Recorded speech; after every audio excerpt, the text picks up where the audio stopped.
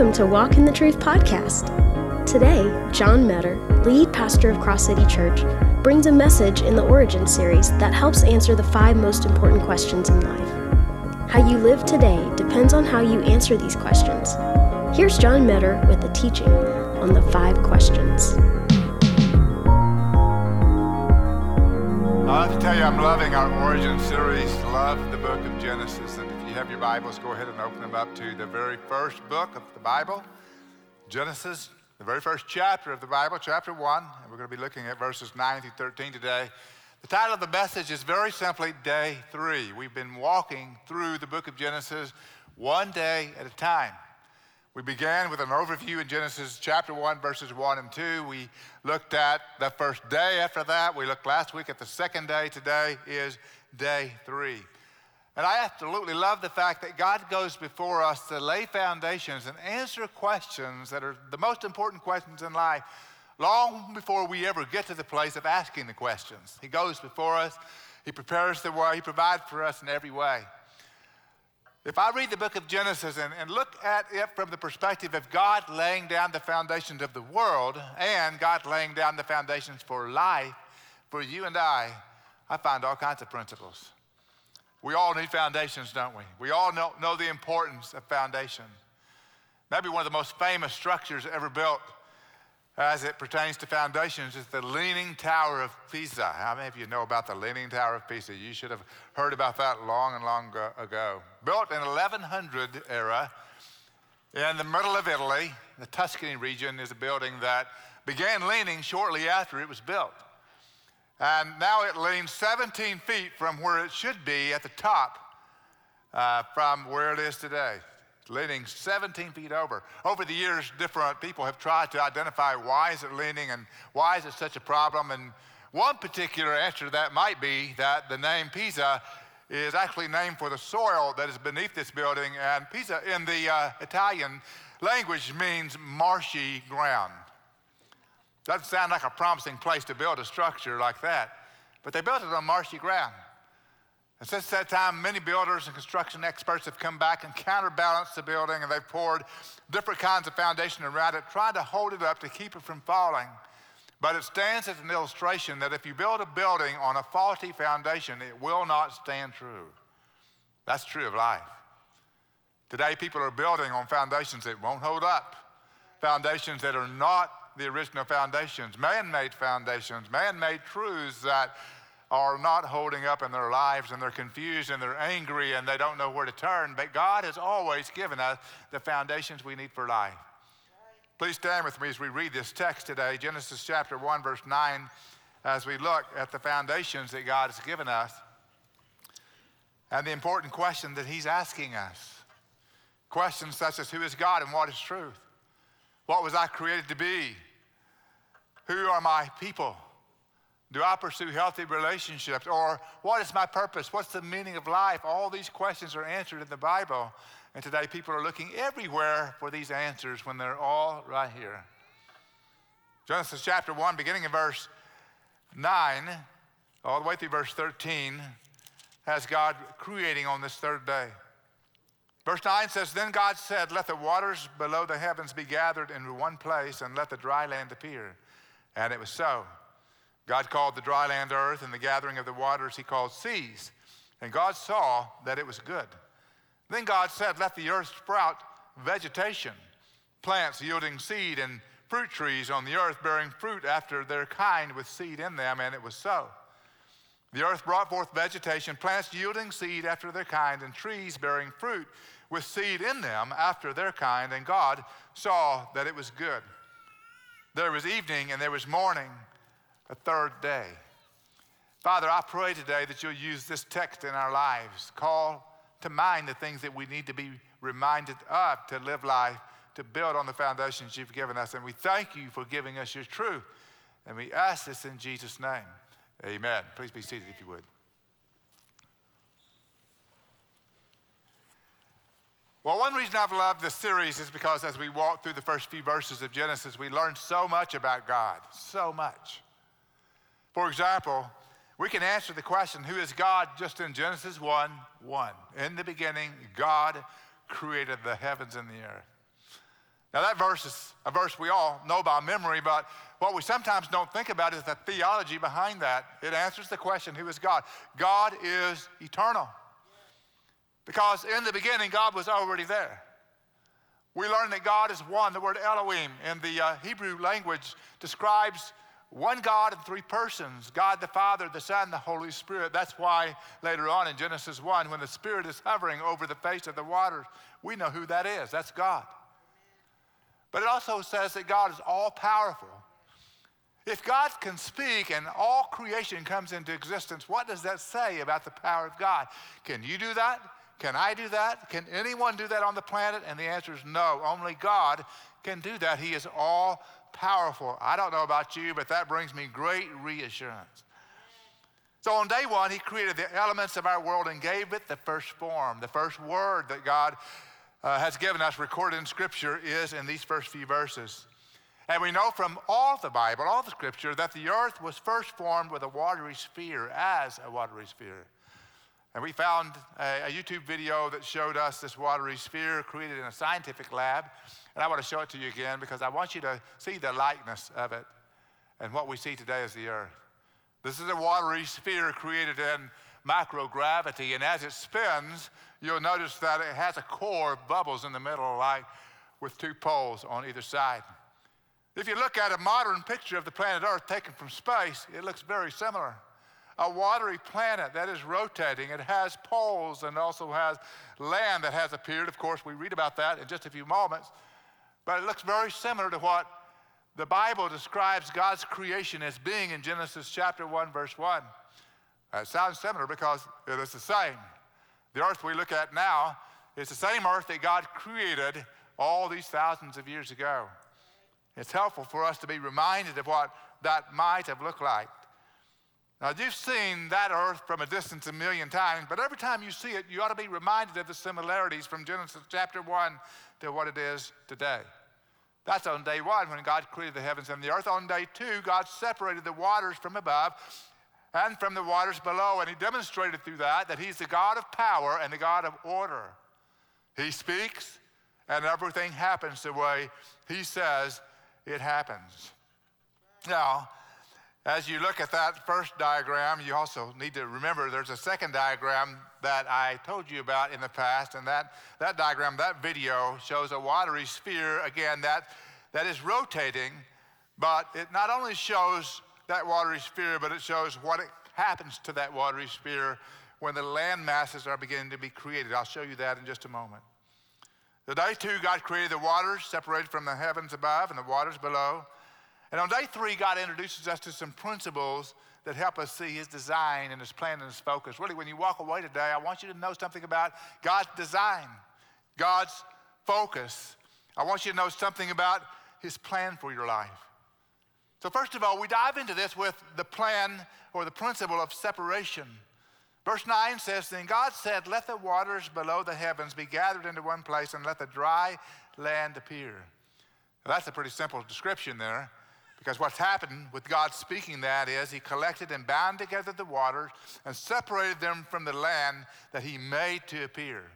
Now remember in Genesis 1:1, it says, "In the beginning God created the heavens and the earth was formless and void, and darkness hovered over the face of the deep." So this watery sphere took place.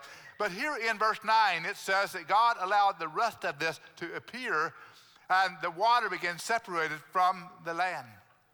Now, I love when I read later in my Bible additional commentary on the creation event itself. One of those would be Solomon. When you think about Solomon, you think about the wisest man in all the world, right? And yet Solomon didn't get knowledge from his schooling or his education. God gave him that wisdom. God gave him that knowledge. When Solomon writes about the creation event in Proverbs chapter 8, he says some remarkable things. I want you to look at this text with me. Proverbs chapter 8, beginning in verse 22. Solomon is personifying wisdom and describing how God's wisdom worked to create the heavens and the earth. It says this, "The Lord possessed me," that is wisdom, "at the beginning of his way, before his works of old. From everlasting I was established, from the beginning, from the earliest times of the earth. Where there were no depths, I was brought forth. Where there was no springs abounding with water, Before the mountains were settled, before the hills I was brought forth. While he had not yet made the earth and the fields, nor the first dust of the world, when he established the heavens, I was there. Notice the next line. When he inscribed a circle on the face of the deep. When he made firm the skies above. That's Genesis chapter 1, verse 5 and 6 and 7. And when the springs of the deep became fixed. When he set for the sea its boundary. That's our text today. So that the water would not transgress his command. When he marked out the foundations of the earth, then I was beside him as a master workman, and I was daily his delight, rejoicing always before him, rejoicing in the world, his earth, and having my delight in the sons of men. Solomon is giving a very strong, specific description of the wisdom that God possesses, and it's descriptive to help us be able to trust how God's wisdom brought the earth into existence. So the wisest man in all the world helps us have that creation story in more detail.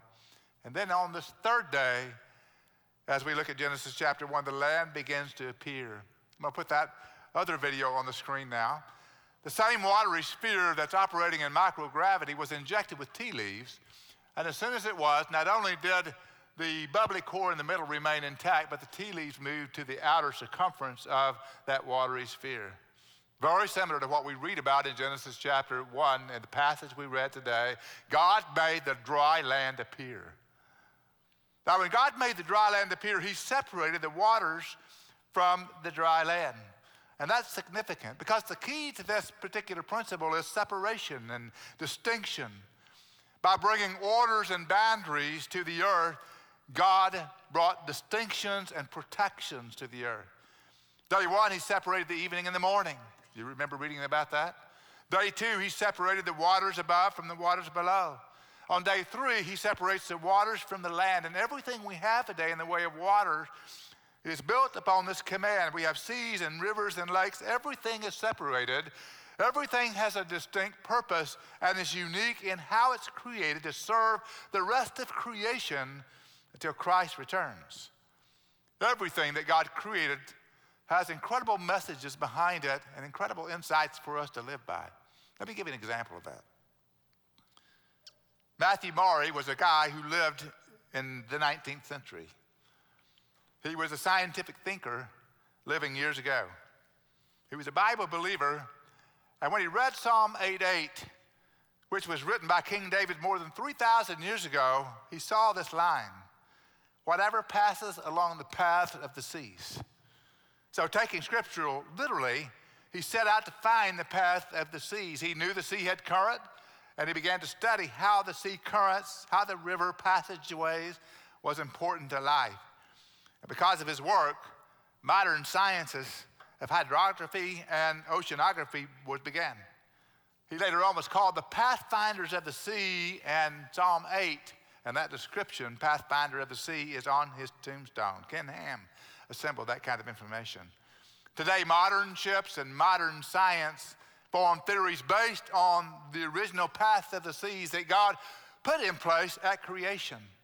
Let me show you a map of sea currents. That map was written in 1887 based on the studies of this man that I've just described. And for all these centuries now, we've looked back at how these paths of God is shipping and boating, how we maneuver the seas, all because God separated the land from the waters and created these kinds of currents. By the way, the separation of land and water gives us space on which to live and grow things. The currents guide us in shipping and boating and sailing. Separation between the waters below and the expanse above give us the space and sky that God needed to later on create all the constellations in the solar system. And we look at all these things, not only the currents that are in the ocean, but the laws of gravity that God created and everything else, and we decide not to change it because it's too massive, it's too powerful, and no one would think of trying to change it. We just go with it. We just cooperate with it. We depend on it. We rely on it. We don't mess with God's design because we don't want to mess with the perfect design that God gave us. We don't doubt the natural laws he gave us. And in the same way, should we not also take him at his word when it comes to every other principle he gives us?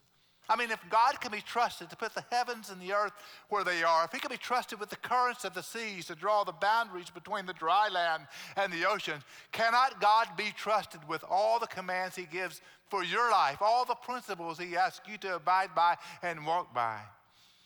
I look at our earth and how old it is and how long it's been around and how well ordered and how well coordinated the solar system is, and I think if that God's going to advise me about anything in my life, I'm going to take him for his word. Because who am I to dispute that? And what is my knowledge compared to his? What is anyone's knowledge, even all of our accumulated knowledge, compared to the God who created this earth in the way that he did? So let me ask you, if God's wisdom is adequate to design and create our planet and universe, is it somehow not adequate for your life? The truth is, we need to take moments and ask ourselves, why would I not seek his wisdom? Why would I want to contradict his commands? Why would I not have his confidence for his future in my life, for relationships, for marriage, for whatever else it is? And I need to ask you today, do you have a solid foundation that you're building on that God gave us from the very beginning? Or are you on a shaky foundation and leaning like that tower we talked about? The principle of separation. But we also see here the principle of multiplication. In verse 11, it says that God said, let the earth sprout vegetation, plants yielding seed and fruit trees on the earth, bearing fruit after their own kind, with seed in it and in them, and it was so. Now you need to pause for just a moment and think about all the vegetation that God has placed on the planet. This principle shows us God's plan for populating the earth, whether it's the vegetation or the fruit that came out of those fruit trees that we read about here. The principle for populating the earth with animals or birds or fish or human beings. For just a moment, can you imagine what the earth looked like at that moment? Because at that moment, the waters were separated from the land and God spoke and vegetation came into being. Fruit trees and other kinds of trees, all kinds of green grasses. Years ago, I was on a trip to northern Brazil where I went into the Amazon basin and saw my very first rainforest. If you've ever been to that area of the world, or if you've ever seen pictures of that area of the world, it's quite remarkable. The Amazon rainforest is amazing. And photo after photo, if you were to Google it, you would see God's creative work in just speaking this word. The immensity of it, the complexity of it, the variety of it is just amazing. So God created this, and this was the earth at God's creation. In fact, Genesis chapter 2, verse 9 says, out of the ground the Lord God caused to grow every tree that is pleasing to the sight and good for food. And a river flowed out of Eden to water the garden, and from there it divided and became 4 rivers. I read that to you because I want you to be reminded that everything God created was not just general, and it was certainly not chaotic. It was orderly, it was specific, it had geographical areas with rivers and lakes and oceans just as he designed. It was God's plan. And God was filling the space he created with an amazing, beautiful life. So beautiful and unique, so many plants, so much variety, so much creativity that it should astound us when we see the plant life on our planet today. It should astound us that God would do that with a word. Now, years ago, my wife and I were in Fort Worth, Texas, and we were going through graduate school. For me, that was seminary. And we were pretty poor, meaning that we went on a lot of cheap dates. Anyone know what a cheap date is? A cheap date is where you don't spend very much money at all. For us, it was a McDonald's Happy Meal and a trip to the Botanical Gardens because it was free. And we would go to the Botanical Gardens, we'd spread out a blanket, and we would have our Happy Meals. I might have had more than one, but we had our Happy Meals. And we looked at the beautiful vegetation, the trees, the streams that were in that botanical garden. All of them natural, all of them created by God, all of them had a purpose. Great variety, great beauty, mesmerizing really. Now when you sit in a place like that and think about God's creative power and how he spoke and all those came into being, it brings you to a place of awe where you say, God, you're an amazing God. That you would speak and all the elements would come into being like that. And that's what happened in Genesis chapter 1. And here God is not just creating things like the ground and the water, but he's creating life. All of a sudden we have life in the vegetation, life in the plant, living things created in full maturity. He didn't create the seed first, he created the plant first. Just like later on he created Adam and Eve, a fully mature man and woman. He created these plants fully mature and expected to multiply and replenish the earth. Now, the principle of multiplication is extremely important to life and extremely important to understanding God and how he works. But it's important to you every day, too. You eat because of multiplication, because those trees begin to produce fruit, because plants produce vegetables and so forth. You eat because of multiplication. You exist because of multiplication. You're here because a father and a mother conceived, and you are here because of multiplication. And for the first time in creation, God does something else. He creates something indirectly. In other words, he creates vegetation and plants and trees to have seed and to multiply themselves after their kind.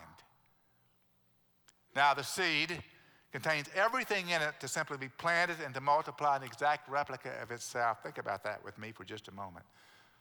Ken Ham again says this correctly. He said, if you were to write out the information that grows into one tree, it would take hundreds or thousands of books to record the DNA information that's on one seed.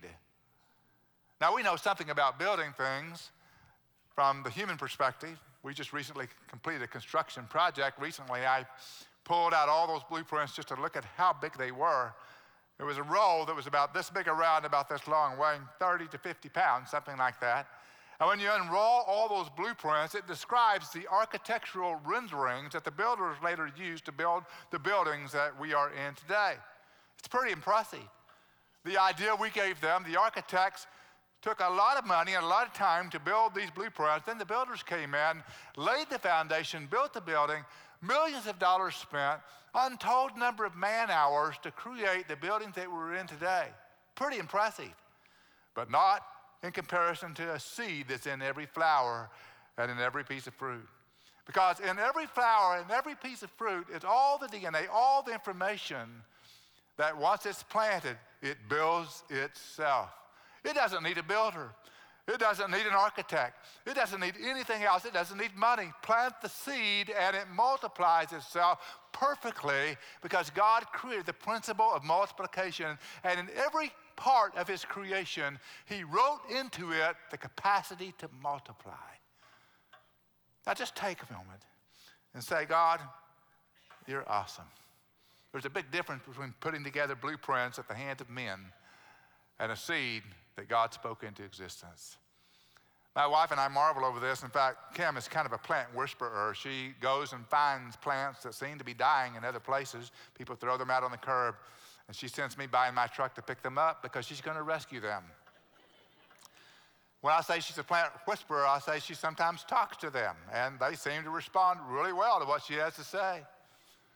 She'll take seeds and plant them in dirt, and she'll watch the plant come up, and she has them all over her house and all over outside. Avocado seeds make great plants. In just a few months, they're standing tall and straight. It's really amazing. But every time we see a seed planted and it growing, we marvel at God.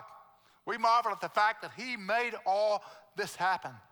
Every tree you see, every plant you see is a miracle of God. It's not a miracle of nature. It's not because of Mother Nature. It's because of Almighty God. And it follows the pattern that we read over and over in the Bible, after their kind. 10 times this phrase is used in Genesis chapter 1. After their kind, after their kind. And it illustrates the principle of separation and multiplication. Don't miss this. This is so important. All the plants and animals God created were their own separate kind. And there is variation within the various kinds, but the seeds always bear fruit after their kinds. We've never planted an avocado seed and gotten an orange tree. We never have. And we never will. They all stay within their kind. There's variety within the kinds, but they all stay within their kinds. And later on, animals and birds and fish after their kinds. Variety within the species, but no evolution of the species. Now, the word seed in the Old Testament is the same word for sperm in the Scripture. And the same principle applies. God will use the seed to multiply and replenish vegetation, trees, animals, and the human population after its kind. We don't blend, we don't change, we don't morph, we don't evolve. But even saying that conflicts with the secular worldview. And I understand why the world thinks this. If you take God out of the picture, you have to come up with some explanation for how we got to where we are.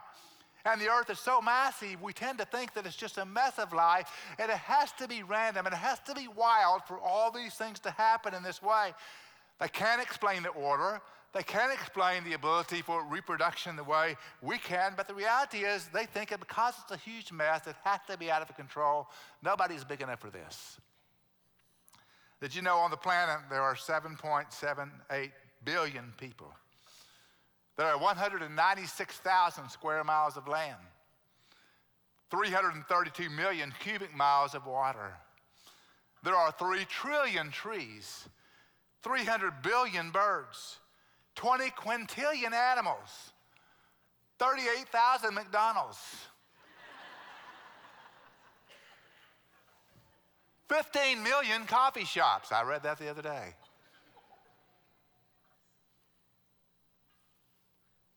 But none of this is a biological accident. Everything came into being with a purpose. It's planned. And that means every one of the 7.78 billion people on the planet are planned by God and not an accident. You're not here because of some random act that took place before you were born. You're here because the God who spoke the world into existence wanted you here. And he has a purpose for your life and a plan for your life. God is just that powerful. He knows you as well as he knows anyone else on the planet. He knows you as well as he knows every tree and every bird. He knows whether a sparrow falls from the air and dies or not. He knows all these things. His eye is on the sparrow and his eye is on you. Everything about creation says this is by design. And it's an amazing God who created and made all these things, and an amazing God who made you. And I'm kind of a people watcher. Back in the day when malls were a thing, my wife would go shopping and I would sit on the bench that was made for men whose wives like to shop. And I would watch people walk by. And I loved watching people walk by. It's amazing to me to see the DNA from generation to generation that's obviously on their face or on their body type. There'll be similarities in size, similarities in how they walk, their gait, or their facial features. I enjoyed watching fathers and sons, and I could almost spot them pretty plainly. Oh, that's definitely a father-son. Or a mother-daughter, that's definitely a mother-daughter there. Recently, we had a father and his 2 sons walk across the lobby of our church, and I watched them walk across the lobby, and I said, man, the apple doesn't fall from that tree. Because those boys walked just like their dad. They had the same long legs and everything else. Wow. You know, God doesn't create random people at all. Everything he does in a personal way, in a unique way, in a purposeful way, in a meaningful way. But the world we live in would deny all that beauty, all that purpose, all that meaning. Our culture says there's no God, the earth just happened. The culture would say we're just random. We're just evolved animals. We don't have higher meaning or higher purpose. There's no way to connect with anything other than here. Consequently, your life is not worth much. Culture says gender and sexuality is a confusing mix. We're really not sure what a man is and what a woman is. We're really not sure what is going on. But the Bible says that we have a powerful creator God. And the Bible says that we are distinctly designed and distinctly created to reflect the image of that God. The Bible says that God gives us eternal power and eternal purpose and destiny because of what he gives us. The Bible says that our gender and our sexuality are God-given from birth. Now, if I were to make practical application from all those truths, I would say that you are uniquely and intentionally designed by your Creator who wants you to know him and to follow him and experience him in a very real way. And he put you where he's put you on the planet for a purpose. And the sooner you find that out, the greater your joy is and the greater your foundation will stand. It's so important. You're not an accident. You're not a biological mistake. God wove you in your womb, in the womb of your mother. God designed you with purpose and loved you as an image bearer of himself. All these kinds of things are true because of this principle of multiplication. And I want you to have a solid foundation for who you are. I know there were many, many people who came before you who gave birth to you ultimately, but God was involved in every bit of that. Go search your DNA out as far back as you want to, but it all will be found in God's will and God's plan. You are here because of God. Amen. Never feel alone, never feel without purpose. The principle of multiplication, it founded the principle of provision. The Bible says, and God saw that it was good in verse 12. In other words, God looked at his handiwork, and he did that at various times through creation, period. And he said, it's good. We talked about this just a little bit a few weeks ago. But the idea of God saying and declaring it is good is him saying it is good and perfect and just what is needed. In other words, it's designed to fulfill the purpose that I placed it there for. But what is it needed for in respect to this vegetation, these trees, this fruit? What's it needed for? It's an interesting question.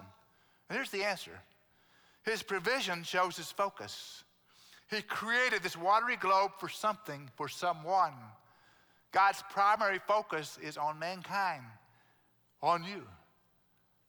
Now, if you're watching a movie of creation, it might seem like that the food God created had no purpose at that moment. Those fruit trees with all those fruit-bearing seeds had no purpose at that particular moment. You might ask, why this fruit? What is all this vegetation? What are these vegetables for? Why would God divide the land from the oceans? And the answer is he created all this earth because he's going to place us on this planet. He's going to put us in his creation. He always goes before us. He always puts us after he's prepared us for a place. Right. You know, NASA has spent over $1 trillion trying to find life on other planets or on any other place other than Earth. And you know what they've discovered so far? Absolutely nothing, zero.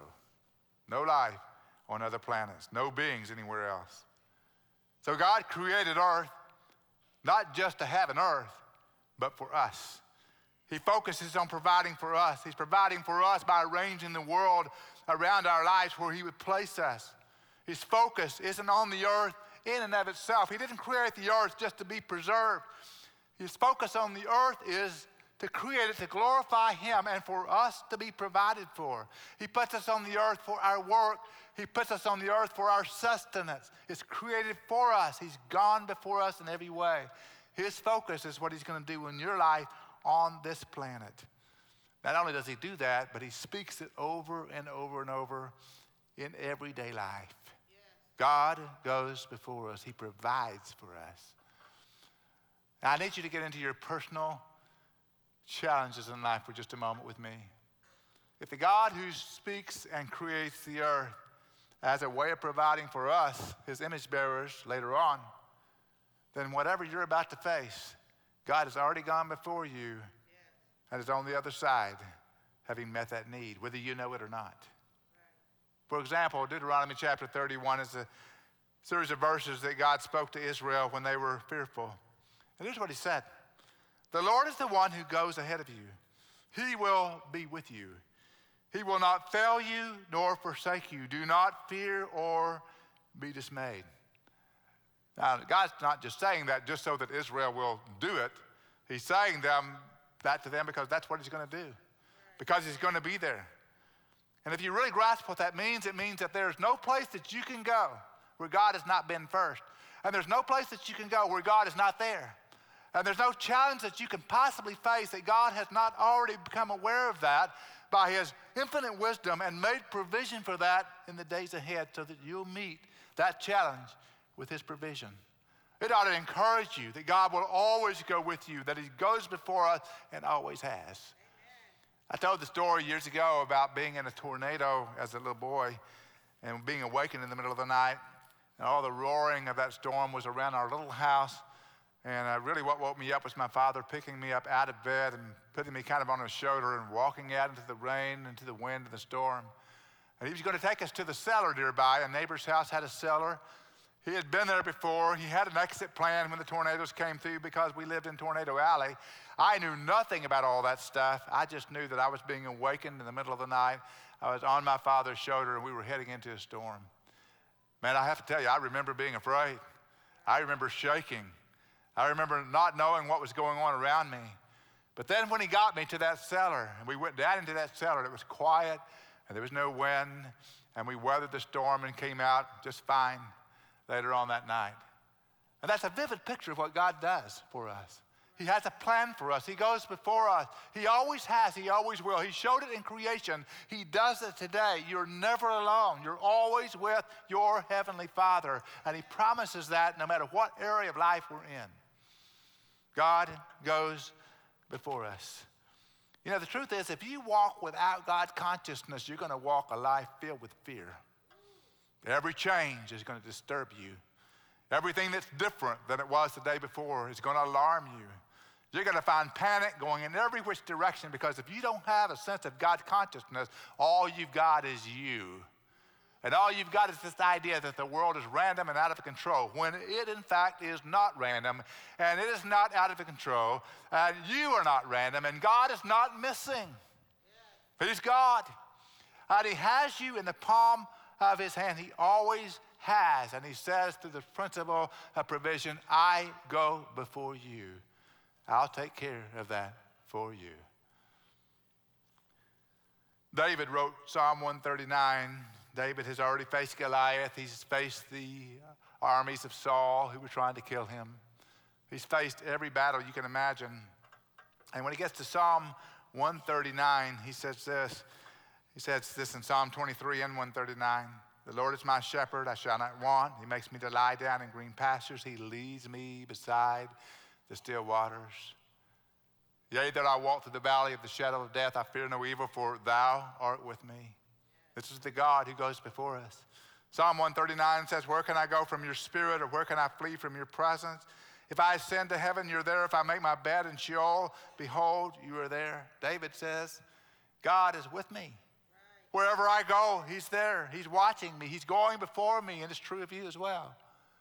And no matter what challenge you face, no matter what battle you're in, no matter what war comes to pass, this is what God has always done. It's what He'll always do, whatever the scenario. In fact, when Jesus came to earth, He came talking in this very same way.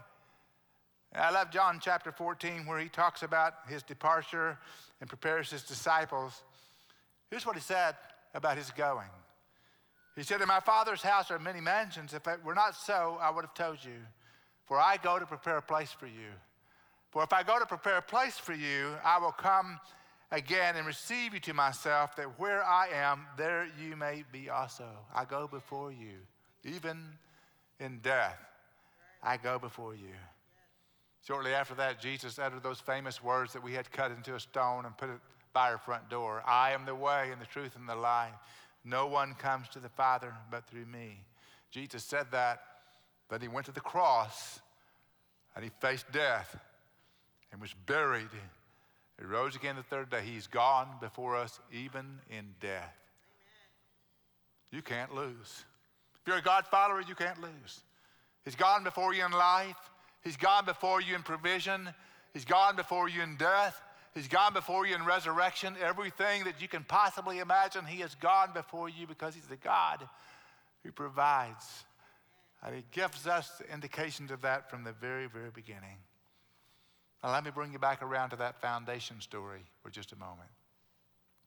Are you building your life on the foundation that's solid, that we read about from Genesis 1 onward?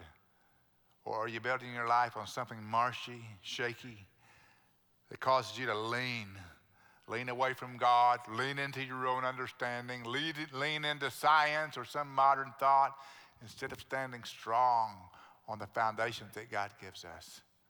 Jesus invites you to build your house on the rock, which is Him and His words. In just a few moments, I'm going to close in prayer. And today, my hope, my prayer would be that you would see that you need a foundation that is strong and eternal, that was laid down by God Himself. That you would see that you need what Jesus Christ offers you in salvation, and in wisdom for life. And I would love to have one of our people talk with you behind the decision stations that are available right there. Just stop and just say, I'd like to talk about my faith in this God. I have some questions I want answered. I have some things I need to know so I can put my faith in this God and believe in him and walk with him. I want to invite you to our guest reception room right outside the center exit doors and across the hallway. I'd love to meet you there, tell you a little bit about our church. But more important than all that, I want you to have a relationship with the God who speaks and the world comes into existence. Would you stand with me as we pray today? Father, I'm so thankful for the privilege of being able to open your Bible today, the Word, and look from creation to today at how everything that you've created, everything you've done and said, come to pass, just as you say it will. And Father, today I know there are those that are looking for wisdom and strong foundations. I know they want to build their lives on something that will hold. And I know around them the world feels like a storm, and it is a storm in so many ways. So many different kinds of messages, so many different kinds of, quote, truth, unquote. But there is one truth that you give us that we can count on, and that is your word. So, Father, today I pray that every person in this room will test and make sure they're standing on the solid foundation that's built on Jesus Christ and on your word. Thank you, Father, for letting us stand strong. In Jesus' name, amen.